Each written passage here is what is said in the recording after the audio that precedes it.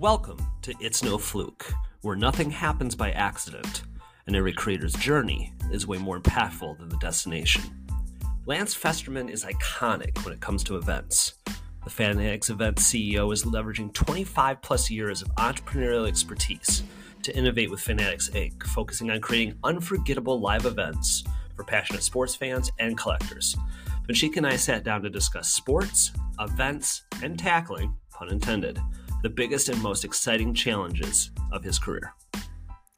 Before Fanatics, Lance was at ReadPop, the organization behind New York Comic Con and other events, for more than a decade. Lance's career has centered a lot around fostering fandoms, nurturing communities, and spreading happiness. Ask him what his message to the world is, and he says to be kind to one another.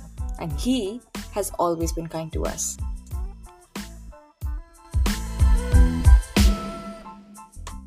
Hi, Lance. Hi, nice to be here. Nice to meet you again. So you talk a lot about passion and how live events and experiences such as Comic-Con bring people who are passionate about the subject. How is a fan's passion different than someone who is passionate about the same thing but is also working in that field, like you? Yeah, I see. So the basic question is, if you are passionate enough to do it for a living, Yes. does that look different than a fan's passion? And are they the same? Is one greater than the other? This is what I will say to people that, so running, Comic-Con events and video game shows and now large-scale sports sort of fandoms, when you're interviewing people, they tend to think like, this is going to be awesome because all I'm going to do is work on the thing that I love.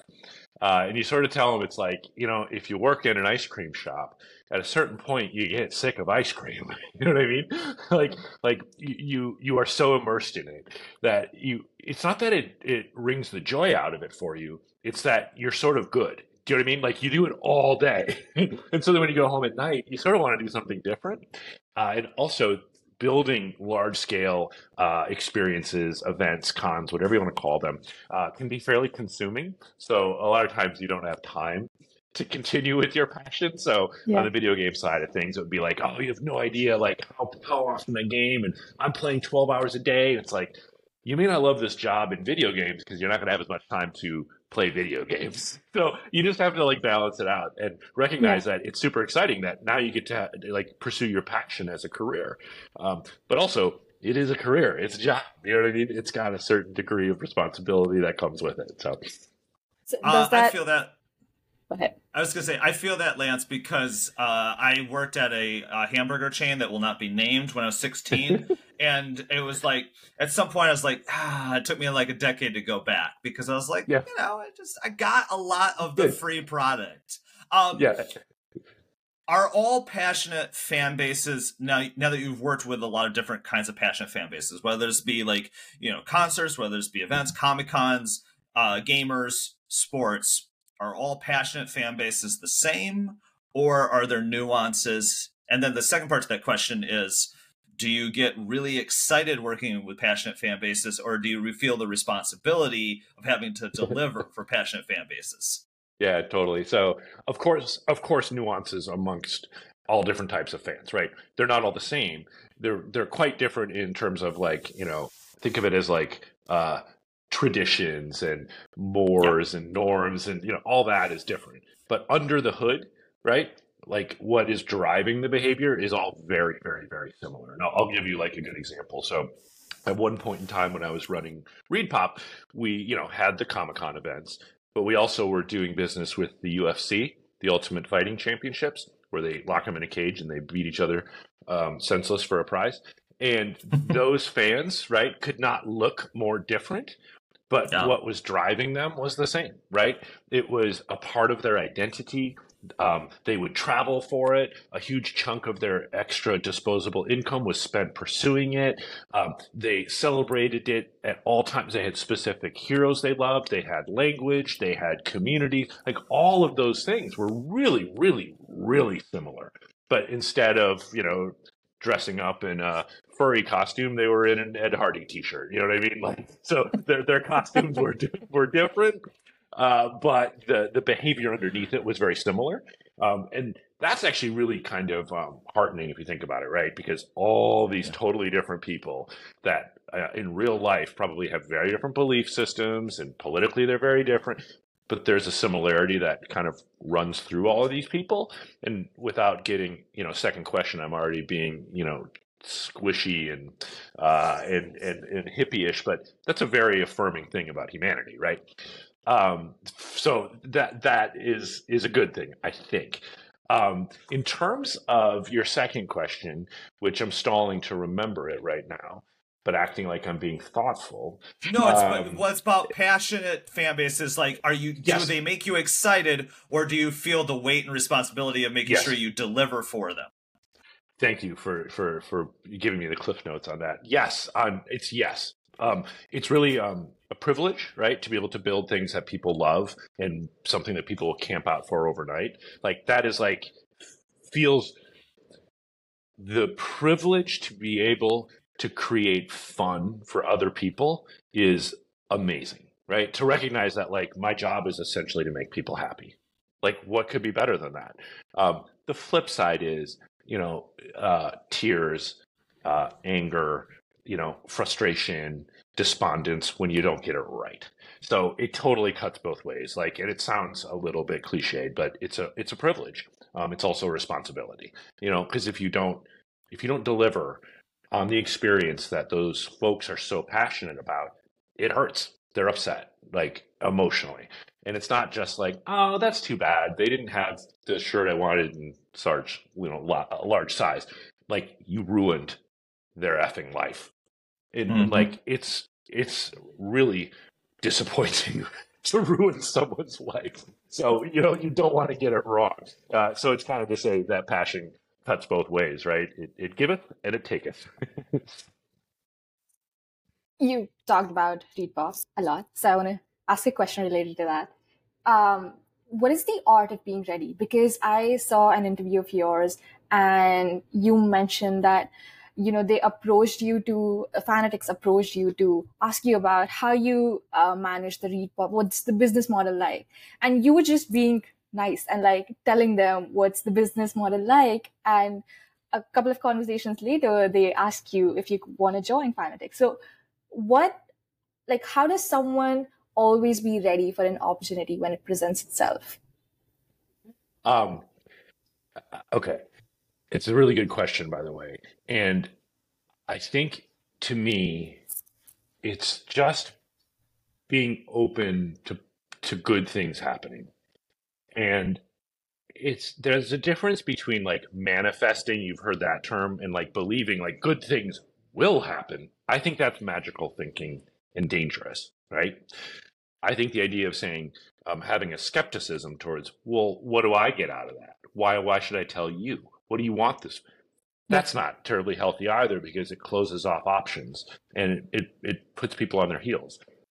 Just leaning in and being curious and why do you want to know? How can I help you? What do you I mean, you've heard me say this, I think, before, but I don't have any education. I'm not I don't have any pedigree. I'm not from, a fancy family or anything else. I always have felt the one thing that I have, and I can choose it. So I'm in control of it, is sort of my own sort of outlook towards people and trying to be kind when I can be, optimistic, open to opportunity, and then just let it come, right? And don't judge it right away. What is this? Why did it? Just kind of let it be and let it explore a little bit. I'll give you one other analogy. If you know improvisation at all, acting improv, they always say don't ever go to a dead end, right? Don't ever say no. Don't ever say I can't. Don't ever say I don't know anything about that, because it gives the person you're improvising with nowhere to go, right? So you always ask an open-ended question, or you give an open-ended response or something that adds to whatever it is that they're bringing up. That then keeps the improv going. And I've always thought about relationships and conversations like that, instead of saying I don't know, I don't think so. You say I'm not sure. Well, tell me about it. I've never done that, but I've done this. And then you kind of start building, and you might find common ground. You might find ideas. You might uncover something by kind of disarming other people and bringing more out of them. So I guess the short answer would be it's kind of been a survival technique for me. Like if you're not smart and you're not trained and you're not rich and you're not handsome, then you better be nice. Lance, that's a very Minnesotan thing to say, and I feel it. Oh, jeez, yeah. Yeah. Oh, don't you know? Oh, gosh, I can relate. Yeah. I'm going to assume, and tell me if I'm wrong here, but in doing events, I like to always make the assumption that you have a story, and it's probably a story at some point where something went wrong, unexpected, and the end result looked great, and no one ever knew. Do you have that story? I probably have a lot of those stories. The one I think of often, because it's the most sort of like comical in one sense, is I was doing a show. It was a publishing book author show, and we had this big like lunch event. So like everyone paid money to come, and it was like 5 amazing authors on a stage. I don't remember even who they were anymore. And you had lunch and you sat there and you listened to them talk, and they were being interviewed by media. It was cool. It was really cool. Like half an hour before this event was to happen, the catering company, the catering organization came to us and were like, yeah, we're on strike. Like, sorry, it's got nothing to do with you, but like, we're in an impasse in negotiations, and so we're not going to be doing this event for you. And so you had 800 people in a giant room waiting for a 5-course meal, and like there was nobody to do it. So it was like, oh, I don't know if I can swear on this podcast, so I'll say, oh shucks. But it was like, okay, good. So it was terrible, but in the end, it was like, the team and I all got together and we figured out how to be, wait staff, and we served a whatever 6-course meal to the 600-700 people that were there. And it was kind of fun. It was sort of awful. But as like a person, in charge of the thing, and you're going like to your customers and being like, here's your chicken. Like, it was kind of great. It was like, they're like, wow, that's so awesome. Thank you so much for bringing me my lunch personally. So at the end, I think people thought it was like this amazing personal touch of service that we were providing. But we were in the middle of a giant labor dispute. So that's a good one. There's other ones that are just like, people that bought. I remember distinctly when Walking Dead was huge, right? It was the #1 show on TV. They always debuted at New York Comic Con, because New York Comic Con was typically like a week or 2 weeks before their premiere. So like on TV. So they would bring the whole cast, director, everybody, and they would do this massive thing. And so it was like, 3,000 seats in the room, and 25,000 people wanted to get in. And so it was like, you gave out passes, and invariably people that got passes didn't get in, because I shouldn't say invariably, occasionally people that should have gotten in didn't. And I remember distinctly one time, like 15 people or 16 people, just an angry mob that didn't get into the Walking Dead panel, had surrounded me right in the queue hall, which was where everybody waited to get in line, and they didn't get in, and they had their passes, and they should have, and they'd already missed most of it, and I'm surrounded. But there's also like 20 feet away, several hundred more people that had been waiting and standby that also wanted to get in. So I'm trying to figure out how to please this angry mob, right? When I'm in the wrong, probably, but not please them too loud so that the other 400 people that want to get into that room are like, what? He's fucking letting those people in. Let's get them. You know what I mean? So like, I just like having to like talk people out of their emotional pitchforks and torches and things like that. And I don't really remember how I did it anymore, but I still get notes from some of those people occasionally. They're like, we were going to kill you. We were going to decapitate you, and we ended up hugging you. What did you do?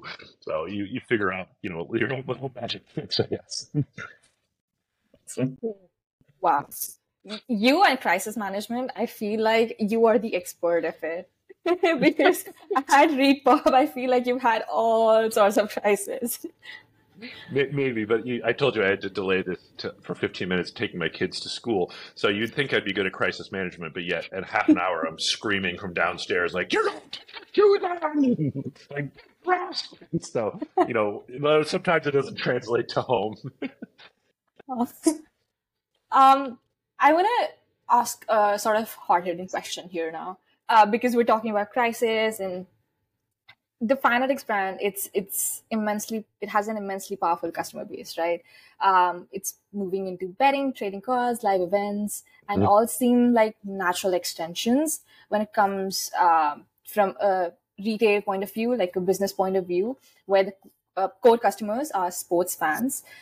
Do you feel like the possibilities are limitless, or is there a core consumer profile you have in mind for Fanatics events?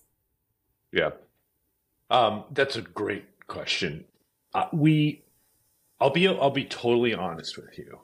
Our hypothesis, I'll talk about the hypothesis, and then I'll talk about what I'm concerned about. So, you have to build communities for someone, and someone specific. If your mission is to build it for everyone, it's just, they don't work. You know what I mean? Like big, everybody. That's not a target market or target demographic. Everyone, there are very few things. So our hypothesis is we're going to build these events for collectors. And by that, I mean trading card collectors, memorabilia, signed stuff, game worn stuff, right? Those folks have that DNA of passion that I kind of described to you. Like, I got to be there. I got to get that thing. I want to make sure so we're going to build for them, but that's also a small niche community. And they have events that are kind of meeting their needs. They're maybe not the most like high production value or exciting, but they're meeting the needs of those collectors. So we're going to start by building a good collector show, and then we're going to build out in concentric circles that I think can be, if we do it well, fairly unlimited. A lot like Comic-Con. So if that sounds at all familiar, it's because it's exactly what we did around Comic-Con, right? We said, let's build around the original IP, comics, dealers, collectors, artists, right? And then you start to move out into broader and broader concentric circles. Now, the Marvel Cinematic Universe did a lot to feed the top of the funnel of people that were interested and help us, expand those circles quickly. But sport has so many things that are just as big as the MCU in their own right. So we think that's possible. What I worry about is the idea of building Comic-Con for sports. Okay, that sort of terminology might be unique, but a broad-based sports event that's the magic. Isn't the idea.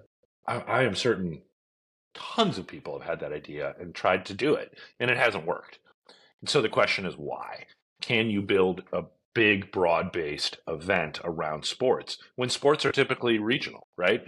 Like right now, Jeff's not wearing an NFL jersey. He's wearing a Lions jersey. Do you know what I mean? He's not wearing a football jersey, right? He's wearing a Lions jersey. Hell yeah. So, the question is, like, will that Lions fan say there's all kinds of other things about sport, entertainment, fashion, culture, lifestyle that are related to what I love, but maybe not directly. It's not just having, some of the great Lions, all three of them, from history of the team on stage. It's about having great players in general and telling their stories and talking about their. So we've got to get that right, that passion, and then more broad-based mainstream. And I just worry that can be a tough needle to thread with sports that is so local. I'm trying to think top three Lions right now: Barry Sanders, Calvin Johnson, Chris Spielman. Okay. Yeah. So, well done. Debatable on the third. It's not debatable on the two, but it's just sometimes every fan base has one person. They're like, well, that guy's not that great. And you're like, no, he is. That's our guy. Same point in that question, right? Is I think you're kind of describing it, and this would have been my question, and you were already kind of answering it. But you start with the people who are the streamers, the breakers, the people who are very much in that industry that are kind of the influencers who are the most passionate, right? And then you fan out from there, because I think you're right. Not your market isn't 100% of sports fans. You can kind of grow that out, but it's getting the buy-in, because you're right. There are these conferences, like I know a lot of people regionally that go down to Indiana and into just a very random spot of Indiana, and they're like, well, here's 2,000 people doing a card show. And so there are these events, right?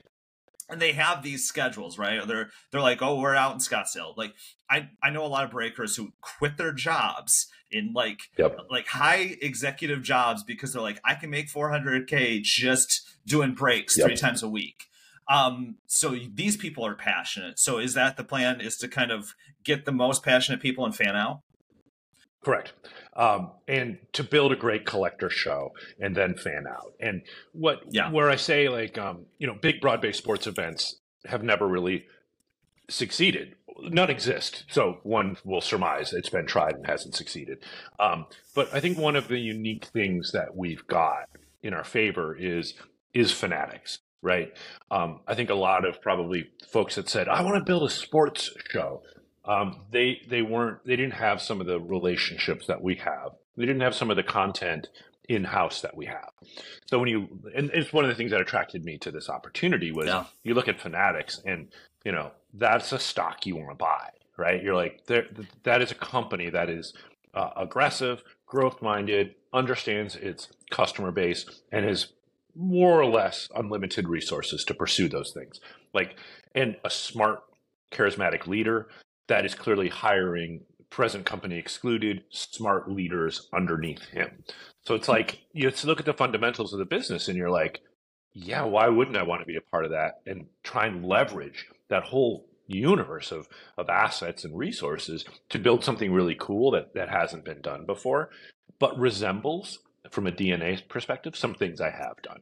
Yeah. And that, in summary, is like why I was like, yeah, let's go. Like, or as Michael Rubin would say, let's fucking go. Let's get after it. So, Lance, how is a live event about something live that is sports different from what you've already done, which is like film, television, comics? How are the two things different? I think one of the biggest differences is what I had stated around the regional nature, right? Yep. There isn't someone who's like, well, I only like the Marvel comics that are written in Tampa. You know what I mean? Like, it doesn't work that way. Like, if you like the canon, you like the canon. Where in sports, it's sort of like, I'm not gonna go where there's a bunch of Giants fans. I'm completely a Jets fan, and you're gonna run into that a little bit. So I think that's a huge difference. Also, there is a track record or a tradition around the collecting, right? The card shows that Jeff was talking about. There isn't really a tradition or a track record around what else we're going to build. So I think that people heard the term Comic-Con for a really long time. And it was like, once there was an on-ramp for them, they were like, oh, that's awesome. I'm super interested, right? I want to go do that. I've always wanted to go do that. Oh, I've heard so much about that. Oh, I saw it on the Big Bang Theory. I want to go. There is no such thing here. We're creating outside of the realm of the card show, which is what we're trying to kind of bust out of. There isn't a track record. We got to explain it. What is this? Why is it for me? What am I going to get when I go there? What's the point? All that story has to be told. And I think that's a huge difference from some of the other communities that we've built experiences for in the past. So interesting, like you were talking about the power of Fanatics, right? I feel, and correct me if I'm wrong, I feel like there is an underrated nature of Fanatics in the market, and in understanding that you're working with a database that only like the Googles and the Metas and a lot of people have when it comes to a large customer database. So customer preferences, fan bases, who's passionate about what, you have all of that, right? So I would assume that was one of the most attractive things about working with a brand. It's I don't know how a company that's valued at $30 billion can be underestimated, but it is a little bit. And I think so. And I'll tell you, I'll tell you the reason why. Because up until the last, pick a time, year-ish, 18 months, whatever, Fanatics wasn't a brand. Fanatics was a licensing company. Do you know what I mean? No. You know, you didn't say, "Oh my God, I love Fanatics." You said, "Oh, I love the Lions." I feel like I've seen that website before. Oh yeah, I got my jersey. I got my Lions jersey from there, right? And so I think that's one of the ways it was underestimated was it was producing all these things that people love, but they didn't necessarily love Fanatics. And I think that is starting to change in the last year to 2 years for a few reasons. I think one, you know, the CEO, the guy that convinced me to come work there, is a guy named Michael Rubin, and he's a brilliant guy. He is a compelling leader and visionary, and I don't throw that term around. And I think Michael himself is starting to define what Fanatics is as a brand, and that's helpful. And also, they looked at it and said, "Well, if we're only going to sell T-shirts, how much can we do?" And I think they didn't love the answer. So they're like, "Great, what else then in the universe of sports can we do?" And that's where they went and bought Topps. And they went and said, "Great, let's start a sports book." They went and said, "Let's buy a high-end clothing company, Mitchell and Ness, to complement our licensing business. They're designers. They're not licensors." Cool. Okay. You know what? Live selling platforms where content, community, and commerce come together feels like a natural evolution of what we're doing with our license business. Let's find somebody to build us a live selling platform. And then they were like, "Well, how do we acquire more customers? How do we teach people about all these things we're doing?" You know, live events are a great way to build deep relationships with your customers. So they started to put these things together. And I think now you're starting to see there'll be more definition as you walk into the sports book at the Commanders Stadium. That's Fanatics. You're walking around in it as they grow their retail at so many different stadiums and places where you're walking into the Fanatics store to buy product, as you're placing a wager, now it's becoming a brand, not just a vehicle to give you the things that you like. And I think that's a big evolution for Fanatics and how you'll start to see it underestimated, I think, less and less, and become more and more of a real household name. Lance, you mentioned something right now, and something that I heard before also, that live events create depth and digital campaigns create breadth, like more and more. Exactly. Got it. So is one superior? Is one better than the other? Or what's the perfect balance for both of them? Yeah, good. And again, you're putting that NYU education to good use. You know, for me, it was like, 8 years to develop that thesis. You're like 30 seconds in, you're like, no, I got this. I don't know that one is better because, you know, you can't have one without the other. If you have a broad but shallow relationship, let me back up. Let's use Fanatics. If you're talking about selling licensed T-shirts, then probably a huge but shallow relationship is perfectly acceptable, right? Just put the ads in front of Jeff with the Lions stuff on it, and he'll probably buy something eventually. Not too tough. But if you're saying to Jeff, hey, I also want to give you some rewards, and I want you to use those rewards to just try a wager on our. You know what? Have you ever thought about watching a breaker? Do you know what breaking is? Let me help you. Let me show that to you. Have you ever seen? It's something that costs twice as much as what you spend, but it's a beautiful piece of fashion. That's a lot harder to do in a cost-effective way in a digital-only, broad, shallow campaign. So a big part of our mission is to build a deeper relationship and to activate fans for other offerings that Fanatics has. And if you think about it, they play that out. You look at, well, what's it cost for, I won't name names, what's it cost for a sports book competitor of Fanatics to acquire a customer if they're starting cold? What's it cost for a live selling platform to acquire a customer if they're starting cold? Well, our proposition is very different, right? We have an 8-figure, 9-figure email database, right? We've got all these different tentacles that can activate customers for different parts of the company. So that's where it becomes a really compelling proposition, is to say, yeah, we're going to keep that digital campaign, but then we've also got these these longer form, deeper on ramps to build more complex, deep relationships with people. I think that's where, our success won't be how much money did we make as a live event platform. Our success will be, did we grow the relationship between fans and Fanatics? Did we increase the sort of brand recognition of Fanatics? And did we activate fans for all other parts of Fanatics? That's really, I think, our value in the ecosystem is depth. Yeah, you don't have disparate parts, right? They all work together, right? You have the current offer right now, which is new customer, points bet. You get $50 bet, $150 up to for a jersey, right? I have done these promotions, by the way, and they work. Nuance also is, I think, that you don't have to get one jersey; you can get up to $150 worth of product. So I have a very random Utah Jazz shirt because I needed to get to $9 more. But this is true, right? You have you have this wonderful new CEO coming in with Mitchell and Ness, right? You have the points bet part of it. You have all these different tentacles, right, that all feed into the same thing. And then this is a non-visual medium, but if we ever clip it out, somebody will see my excitement when you say 8 to 9 figure database of people. I mean, that's the value. That was kind of what I was getting at when I was talking about this is an underrated company because you have so much data. There's a specific question. I just want to applaud some things about how all of these things work together, because it used to be that there used to be the Sears model or the GE model of we do all of these things, right? And it was but it's kind of hard to sell content and washing machines at the same time.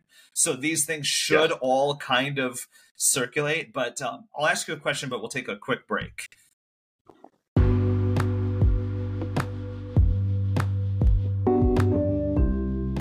When we return, we'll talk to Lance about what he wanted to be when he grew up, how he got here, the wild way in which that happened, and what it's going to be like to build something incredible from the ground up in a very large organization. And, time permitting, we might talk about America's team, the 5-1 Detroit Lions. But first, a message from the Shorty Awards.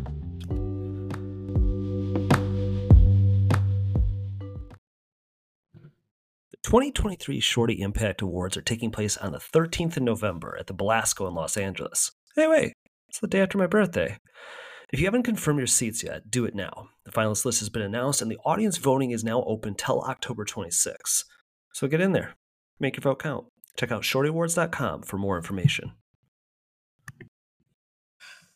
Lance, what's the biggest challenge in starting to get this off the ground? There's a few, and I'll speak about it kind of personally, I guess. I spent 17 years building a company from nothing to scale. And along the way, I had to learn different skills. And at the end, I had to learn how to calm down, say less, don't distract the organization, pick 3 things for the year that we'll focus on and hammer those things. And so I really had to learn how to run, or lead rather, a large organization. And that was very different from what it took to build a large organization. So now all of a sudden I'm back to building. And I chose that deliberately, right? I love it. Mm-hmm. I like it a lot. But the transition was really stark for me. So going back to kind of running in 100 directions at once, knowing that 98 of them will lead nowhere, I'm not used to that. And the kind of uncertainty that comes with that, a little bit of the discouragement that comes with that, the lack of purpose that comes with that, right? My purpose is just to run, where I had clear purpose, 10 months ago. That's been a hard transition for me. Not tragically hard, but it's just it's using muscles that I haven't used in a long time, and reminding myself that no, it's okay. It's all right that we don't have clarity right now. Okay. So that's been a big challenge. I think aligning aligning vision and process that I'm employing with right? The organization has its own personality and ethos and expectations. And they don't know a lot about the live event space. And so I've got to help them understand what the process looks like. That's been a challenge. Really leveraging my experience without becoming sort of captive or trapped in it, right? So saying like, I know how to do this, but don't assume it's all transferable, and finding that balance of like, am I overthinking this? Do I already know how to do this? Just do it. Or am I underthinking it and making assumptions about I know how to do this, but it's a totally different market, different communities, different people. So kind of finding when I should lean into my experience and when perhaps I should lean away or ignore it. All just like big challenges. And then, there's a challenge of being Fanatics too. Like you are the big, 100-pound gorilla in the room, and some people love it, and some people are nervous about it. Some people don't want, I always give the example, like, the shows I built in the past, we were agnostic. Everybody was welcome. Well, now, we bought PWCC. We bought, an auction house. So will Heritage come and participate in our events now? Because do they see us as like those are unique challenges as a brand entering the space. But I think in the end, the biggest challenge is just picking the right thing and leaning into it.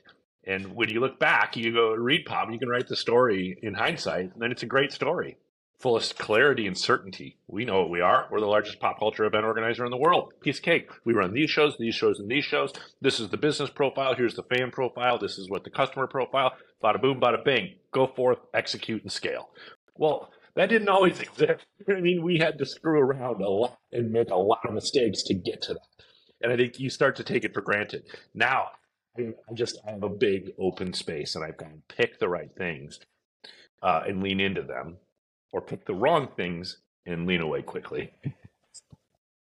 It's interesting, the difference, because you built Repop, right? And you established that brand name, and here you have a brand name already, but you still have to build everything from scratch because it's a separate entity, but at the same time, joint. Yeah.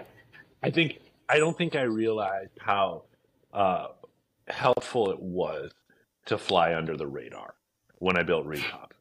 Keep in mind, like the parent company did nothing in consumer events, let alone pop culture. They were a trade show company. So it's like they didn't really know what we were doing. They didn't care. And if we told them, they didn't understand. So it was like, great, we can do whatever we wanted and nobody really knows. It's not the case with Fanatics. Like Michael Rubin wants to know what we're doing. And the fact that it takes a while to build an event, that's not interesting to Michael. Let's fucking go. I'm not under the radar anymore. So that is, it has I think a smaller margin for error than we enjoyed in the past. Lance, this is going to be a weird and different question than anything you've had so far, but you got me to start thinking about this, right? Because of all this. What did you want to be when you grew up? And the second part to that question is, how did you get here? Yeah. So I wanted to be a pilot. I wanted to fly airplanes, but like back when I was young, like having specs meant you really couldn't do it. Like you were just precluded from that. That's obviously not the case anymore because everybody's blind, or has glasses anyway. Sorry. Or I really wanted to be a teacher. I thought I'd be a really good teacher. Those are the two things, or on Saturday Night Live. You know what I mean? Like those all make sense, right? Like those three things go together. So that was what I wanted to do. I ended up here, and I'll keep the journey brief, but I've always been counterculture, and I've always been kind of a contrarian. And so, if it was do this, I would be like, I'll do that. Look up, I'll look down. Try it this way, I try it that way. I was always counterculture and contrarian, and that can be really healthy when you're talking about innovating and building and being an entrepreneur. When it's about like formal education, it can be unhealthy. And so I never finished high school. I left high school when I was basically 16, and I just stopped going because it was uninteresting to me, and everyone said go. So I was like, well, I'll stop. I won't go. So my journey was really like, I was a high school dropout. My several first jobs were just being a janitor. I cleaned grocery stores. I cleaned museums. I worked third shift because that's what got me an extra $1 an hour or $1.50 an hour. So I worked. That was my journey, and I found sales as a way that I could that my lack of background or pedigree would be ignored because all I had to do was produce. Mm-hmm. And from that, I got the attention of a couple of people along my career that took an interest in me, that were bright, that were senior in organizations, that were like, there's something about this kid that seems like, he's producing, he seems to be creative. What's his story? And because I made, high risk or poor choices in my kind of formative years, it meant I had to always be the unconventional hire or the high risk hire as I built my career. And that usually meant someone taking a chance on me and someone going, he doesn't meet the qualifications. He doesn't have the experience set. But, and so really until this job with Fanatics, every place I went, I was the high risk, unconventional hire that they were like, I don't know, let's take a shot. Maybe this is a high risk, high reward situation. And I've been fortunate enough to have people take an interest in me that way, take a chance on me that way. And then I've been fortunate enough to, do good enough work to prove that risk worth it. And you asked a minute ago about differences and how, this current move is different. I have never been the first choice for a job, ever. I don't mean like, I'm not being modest. I've never been the first choice for a job. And so it's very unusual for me to now be sitting in this seat where they brought me here because they think I know better than anybody how to do this. And that sort of confidence in me or being in that position I've never been in that position my entire life. So for the first time, I'm the guy that is the quote unquote expert. And that's just wild to me. So I'm kind of, even within an organization I'm trying to learn how to carry that mantle that, is different than I've ever kind of entered an organization or had to try and assimilate into an organization. So anyways, I could give you a more like detailed story of how I ended up where I ended up, but like that's the bigger picture view around sort of career development and choices and things like that. So.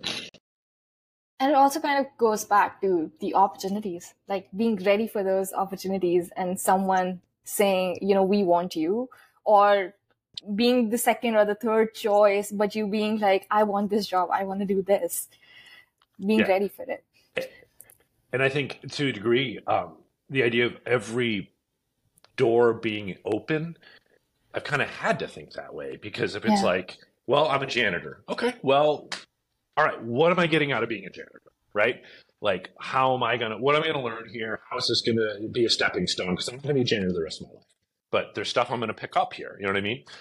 And like, so cleaning a museum, I know more about modern art than probably most art majors, because I worked for 2 years at night around, cleaning a giant modern art museum in the Twin Cities, right? So like, I can tell you about Jasper Johns if you want to talk about him. I can tell you about Klaus Oldenburg if you want to talk about him. I can go down all that. And I'm a high school dropout because I cleaned the floors and I mopped them and I did all the stuff. You know what I mean? So like, I got an art education out of that, but what am I going to pick up from these different opportunities that are going to help me then find the next opportunity? So how is it different, or have you ever thought about starting your own separate venture? Because you have had such a long career and experience. Do you ever think about that? I certainly did. I certainly explored it when I was kind of realizing, maybe it was time to be thinking about my next move. And I think, I'm not sure it's for me. Maybe it will be after this, but I think I like a little bit more structure. And I don't have that much structure here, actually. Like, I kind of, they keep saying, do what you want, do what you think is right. You're here to do it. So I don't have that much structure, but I've got all these assets behind me. And I think right now, I got two young kids too. So, the idea of saying, forget a salary, let me go raise some money and just build out a concept, it feels a little lonely to me. It feels maybe a little more risk than I want right now, or that feels wise, and maybe not my greatest strength. I like to have a few toys to play with, and then off of them I can build new toys. So I think that's where I'm at. I can see in a few years' time, if I'm successful here, that maybe that would be a next step. But I counterculture, give me a culture, and then I'll build another one inside of it that's a little different. Like that's kind of the way I roll, I think. Kind of a swerve, Lance, but what is an industry you can recognize right now that is not, I mean, you are going into an industry right now that has not really done this. What's another industry where you look at it and go, yeah, you should probably do this? Like in terms of like building out communities of fans and live events, specifically. Where do you think the other untapped areas are?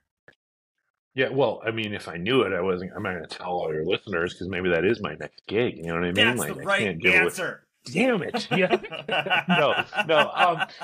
I set you up. I think I continue to be a little bit fascinated with sort of like influencer and esports, and like, where are we going? Like, all of like the stuff I built with ReadPop is really tied to more terrestrial and old school, the way content was created and promoted, and I think that like, I actually think what Fanatics Live is doing with live selling, where that idea of content, community, and commerce coming together. My friend has a company called Network, with no vowels, because that's the cool way to brand lately. In what he's doing is content, community, and commerce around like high end kind of influencer driven exclusive product drops and things like that. Like where all those worlds come together, and then you throw in not necessarily connected, but also competitive gaming and what that's looking like, because that business model hasn't been sorted out yet. Like it's what I mean, like there's a lot of money there, but no one's making any, and so like there's just some things where it's like it's clear that there's like huge dollars and investment and commerce happening in some of these areas, but no one's really figured out how to bring it together. VidCon, TwitchCon, the esports stuff. I don't know what it is yet, but it's like the way my kids who are 7 and 5 are going to consume content and buy and shop, and just how it's all moving. I think that physical gatherings and communities will continue to have a role here, perhaps even more when malls are dead. Well, a lot of these cons are pop-up malls, basically. They're pop-up experiences and pop-up movie theaters and pop-up escape rooms. And so what does that look like going forward, and how will those sorts of platforms evolve? I think that could be really interesting, but pretty amorphous in my head right now. If I might, I want to ask just a follow-up on that, because before you said it, I was going to say, oh, so you're saying don't buy a mall. Because, yeah. But the funny thing is that, but this is the interesting thing about consumer preference, right? We still sometimes want the communal experience. We just don't want a mall. Because we don't want it all the time. We want it in isolated bursts. Because the kids you're talking about, right, they're more apt to want to buy direct from the influencer they know. And so with Network, you're reducing the friction there, right? You're allowing that to happen. It's like, I always like go back to the Jonah Hill moment. I think it was his first movie, but Jonah Hill moment in 40-Year-Old Virgin, where he's holding these two heels with fish in them. And he's at an eBay store, and he's like, I would like to buy these. And she's like, well, you can buy them on eBay. He's like, but I'm holding them. I could just buy them now. Yeah. Right? So there's there's all this, like, you're alluding to that there's all this, like, disparate friction where you could just make that direct connection with where people are. But I love the idea that, yes, when you compare these things to like pop-up malls, you're right. People want that experience. They just probably aren't going to Bed Bath & Beyond. No, they're not. But if you can figure out, like we saw this, we ran Complex Con and we did this deal with Murakami, who we did all this merch together. And it's like people were lined up forever to just buy whatever thing it was from Murakami because it was limited, it was exclusive. And, you know, my friend that launched Network saw that and thought that Network could kind of be the app-based version of that, and it has been. But like, I still think there is a place for the physical version of that. And so just how is it going to look going forward? And I think, honestly, you know, we talked a minute ago about, you know, online versus in real life, and it's going to be a combo, right? How can you kind of merge the best of both experiences? And it's not virtual shit. Like, don't misunderstand me. It's not, you know, meta walk around the show on your computer. But there are ways in which technology, as it merges further and further into our own, you know, being, will be able to then merge more seamlessly into a live experience where you get the communal in multiple different ways. So, yeah, I've got to take some ayahuasca, hang out with Aaron Rodgers, and sort this out. But I'll do that later. So, no, bad idea. Bad idea. Don't bet on the Jets. Sorry. Go ahead, Ashika. On the flip side, I did want to know, how do you think the consumer behavior is changing? Because there are people who don't want to go to theaters anymore. Like my parents and even people my age do not want to go to theaters. And I am like the opposite person because I love going to the theater because of that experience, because I can laugh with 100 other people or cry with 100 other people. Do you think it's the same case when it comes to live events, or is the behavior or consumer pattern different? And how?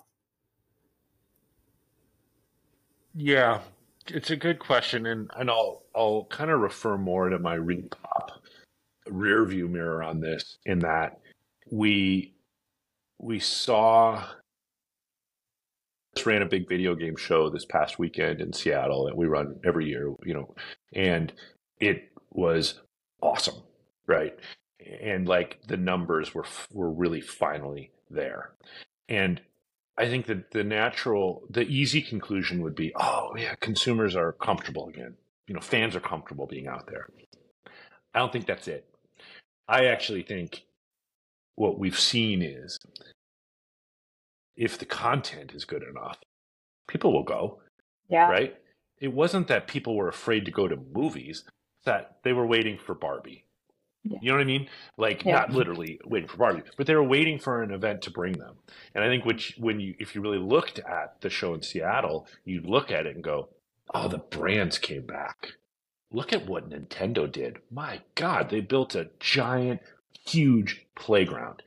Like, not literal, but that any Nintendo fan would die to go be a part of, right? And the publishers did what? Oh, it's so cool. Right? That got people out.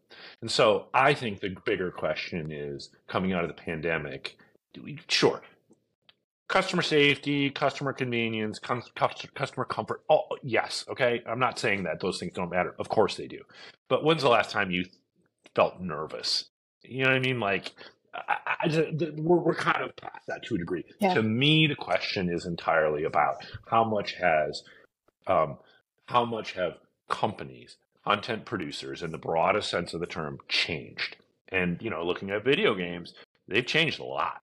How they produce, market, and distribute video games since the pandemic. And I'm not just saying because of the pandemic, I'm just using it as a timeline, though, as we all know, things have changed dramatically. So I still think if you offer people stuff that's amazing, you know, if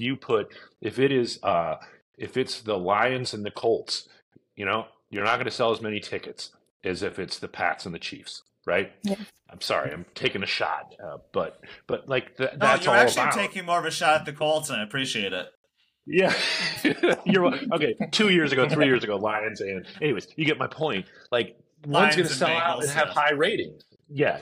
One's going to sell out and have high ratings, sell out in person. The other one isn't. Like, that's the difference. It's not about are they comfortable. It's about is it good enough? Did it earn their time, their investment, their money? So I have an important question I want to ask, but first off, Vinci, when you were talking about wanting to be in a room, and I did the same thing. I did the Barbenheimer,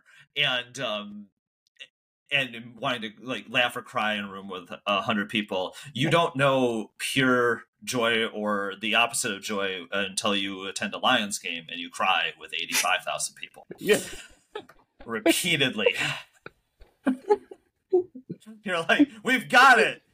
Somehow we have somehow grabbed defeat from the jaws of victory.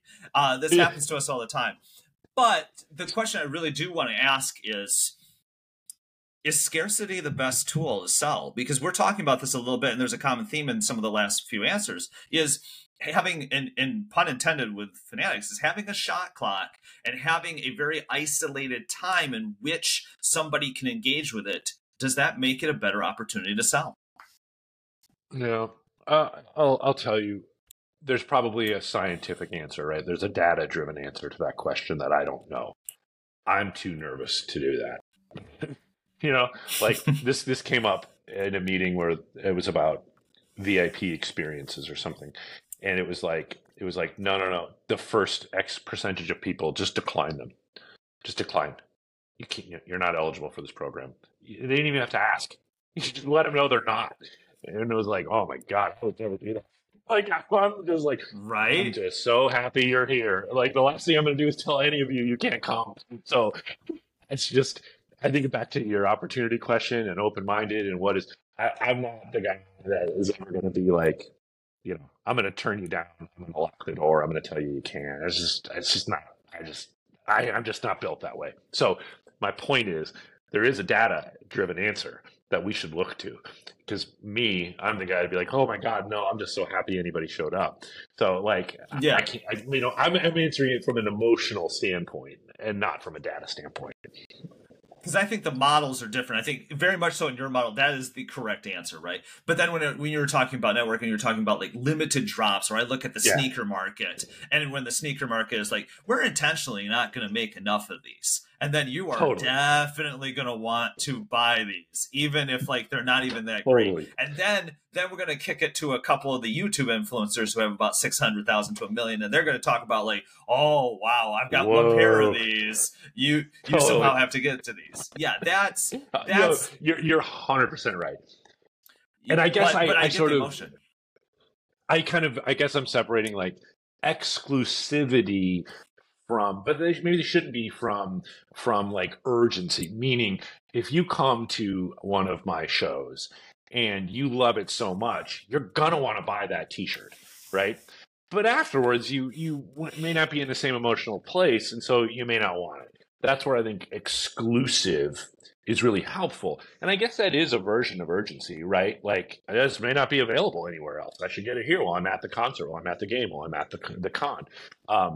That is an offshoot of that sort of urgency, I suppose. But I don't think of it as saying, no, you got to do it or you can't ever. But it is related, I suppose. Yeah. Final questions.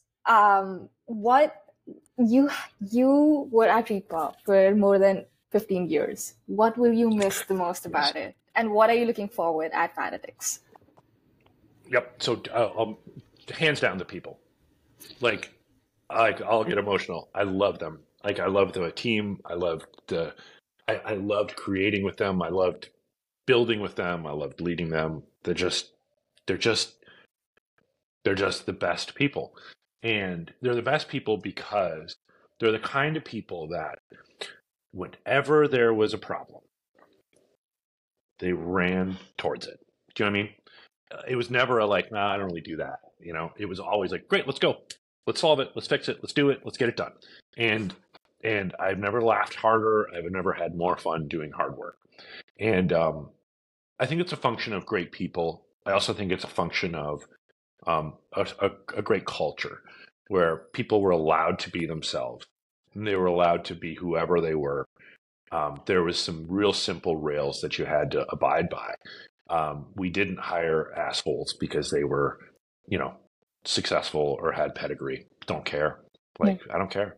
And they were just the best people. I did, my way of saying thank you was to invite as many of them as I could to Michigan, to where we live up here. I was like, look, we all have miles. We fly a lot. So it's like, just get here and we'll take care of everything else. So over in July, I had 15 or so, 16 people from Repop that, I guess I was closest with. But, and it was just like, it was so much fun.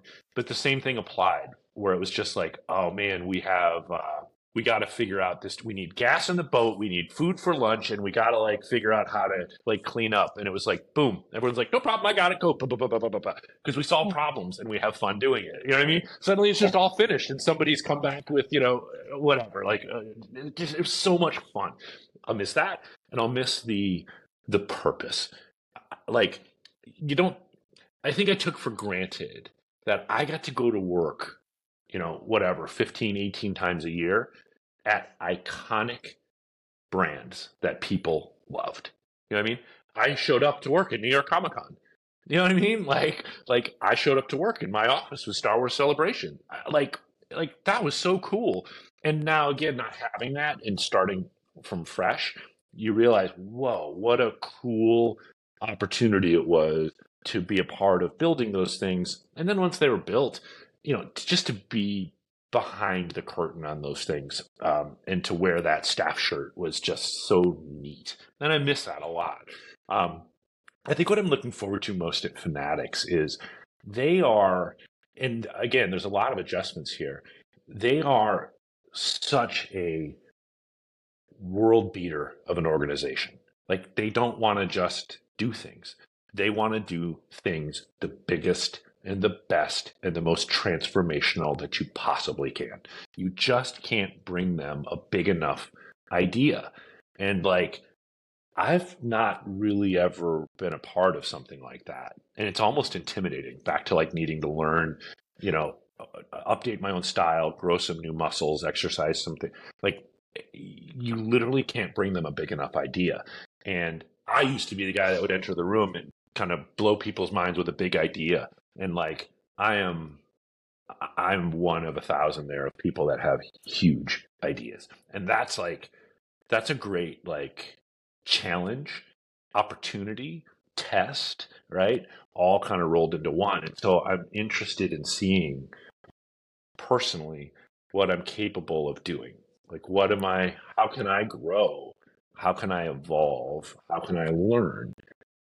And what can I do in an environment like that with the resources and vision of that organization?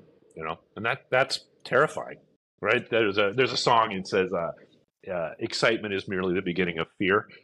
That's how I feel some days. You know what I mean? Like, oh, it's so exciting. Fuck, I don't know if I can do this. Yes. Excitement is the beginning of fear. Lions fans. Also, yes, exactly. You got it. When you're giving that example of being with all of those people and being able to problem solve, I was like, I will reach out anytime I'm in an escape room for ringers. So when we close these, we do this thing called Keep It Short. It's 3 questions. They're short questions. Your answers don't have to be short. That's up to you. Vanshika, do you want to do the first one? Sure. Okay. What can the fans expect in 2024? Because you're launching then. What can they expect? Fun. Excitement.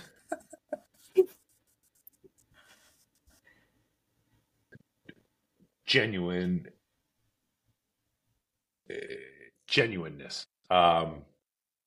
Those are the 3 things I would say. If I'm trying to keep it short, because all my answers have been like a mile long, so I'm going to try and keep my answers short and see if I can do it. I like the Zag. Okay, I'll do question number 2, and Vashika knows what question number 3 is, so we got this locked down. I was Googling this to make sure before I asked you this question, because I wanted to be buttoned up on this, so I was doing some live Googling while on this pod. Pre-sale tickets for Firefest 2 have sold out. What does that tell us about consumers? Okay. And Lance, before you answer, I just want to point out that they do not have a lineup. They do not have a location. Yeah.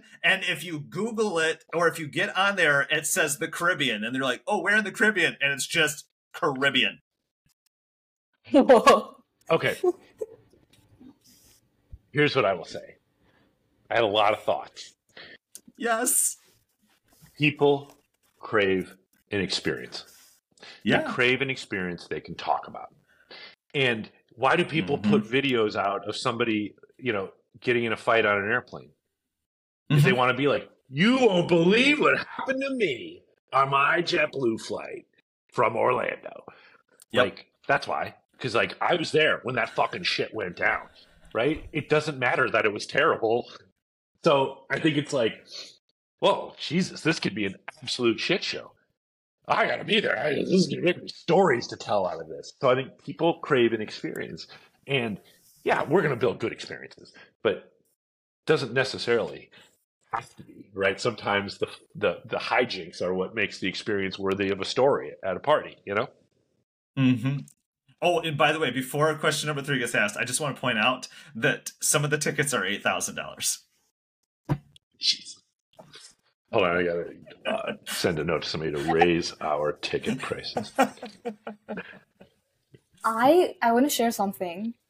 So India is hosting the Cricket World Cup this year, and you guys are not going to believe the India-Pakistan match. It's probably taking place in Ahmedabad, the city I am in right now. The ticket prices in dollars are $66,000. $66,000, and that's like tickets sold in black. If you know the terminology, it's insane. Yeah. Because people are crazy about India-Pakistan games, and and it's the World Cup, and it's in India. Like, you put it all together, and it's like, that's unbelievable. Wow. It is crazy, and the hotel prices are like 2 to 3 lakhs per night, which is I can't convert it. Like, divided by 84, that's how many dollars you're spending. But it's insane. It's so funny. It's insane. Wow. Okay. That's nuts. Yeah. So, final question. Who would be your recommendation for the next guest on our podcast? Michael Rubin. Awesome. Okay. I don't know whether he'll do it, if I can get him to do it, but he's I'll tell you why. I was drawn to him because so I met him. The first time I met him, he's a high school. He barely finished high school, if he finished high school. He is a college dropout. He went to Villanova for a minute. He's from a solid, family, but not any wealth. 2 professional parents. He's done what he's done, and he's built a number of companies on grit, his own drive, and his own belief in himself and vision, and willing to just try. And I have so much respect for him and the way he operates. He's candid, he's unvarnished, he's self-deprecating. And here's a guy that you can Google his net worth. I don't need to tell you. And he shows up every day. He shows up harder and more than anybody else. And he knows everything about the business. Everything. He's just he's someone I admire. And I admire him in particular because I also find him to be relatable to me in my own experience. Not that I have a net worth in his ballpark, but I'm saying what he's done with what he started with is unbelievable. And I just respect him immensely, and he's very entertaining.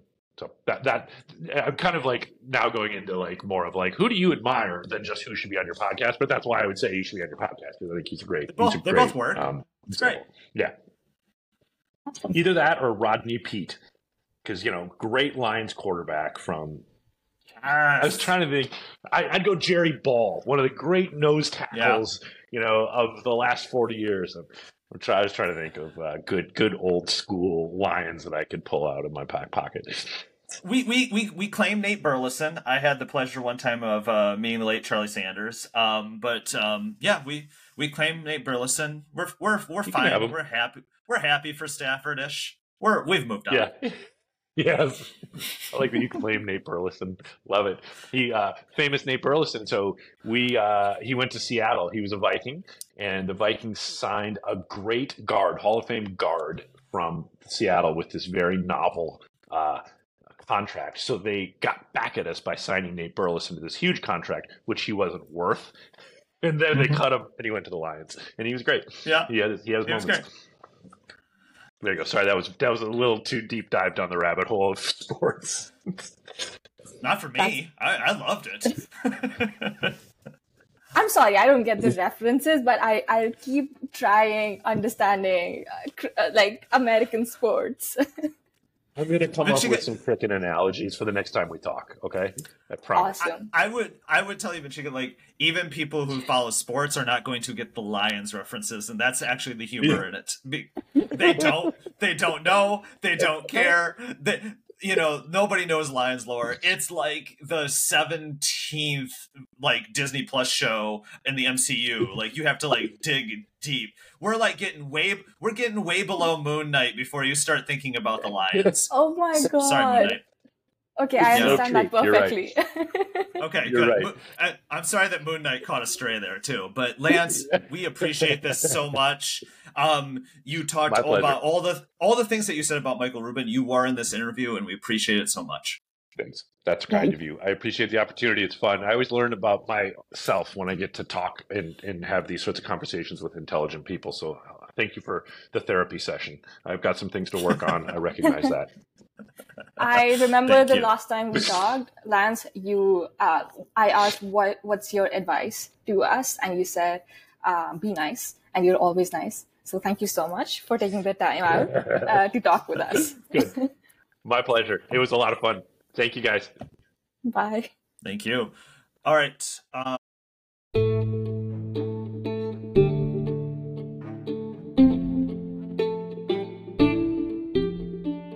Lance is humble in a way that isn't fake, curious in a way that pushes creativity, and empathetic in a way that helps him understand what anyone attending anything would want to leave feeling. Because events aren't about analytics. They're about the feeling you leave with and take with you and crave to experience again. It's No Fluke is an original podcast from the Shorty Awards. It's hosted by me, Jeff Barrett, and today, my co-host, Vanshika Chaturvedi. It's produced by Junmian Soon, cover and episode art by Chelsea Shizano. If you like this show, please leave a 5-star review, share, subscribe so you don't miss an episode. You can find us at Apple Podcasts, Spotify, and wherever you listen to podcasts. If you have any feedback or guest recommendations, send an email to info@shortyawards.com or DM Shorty Awards on Instagram. We'll see you next week.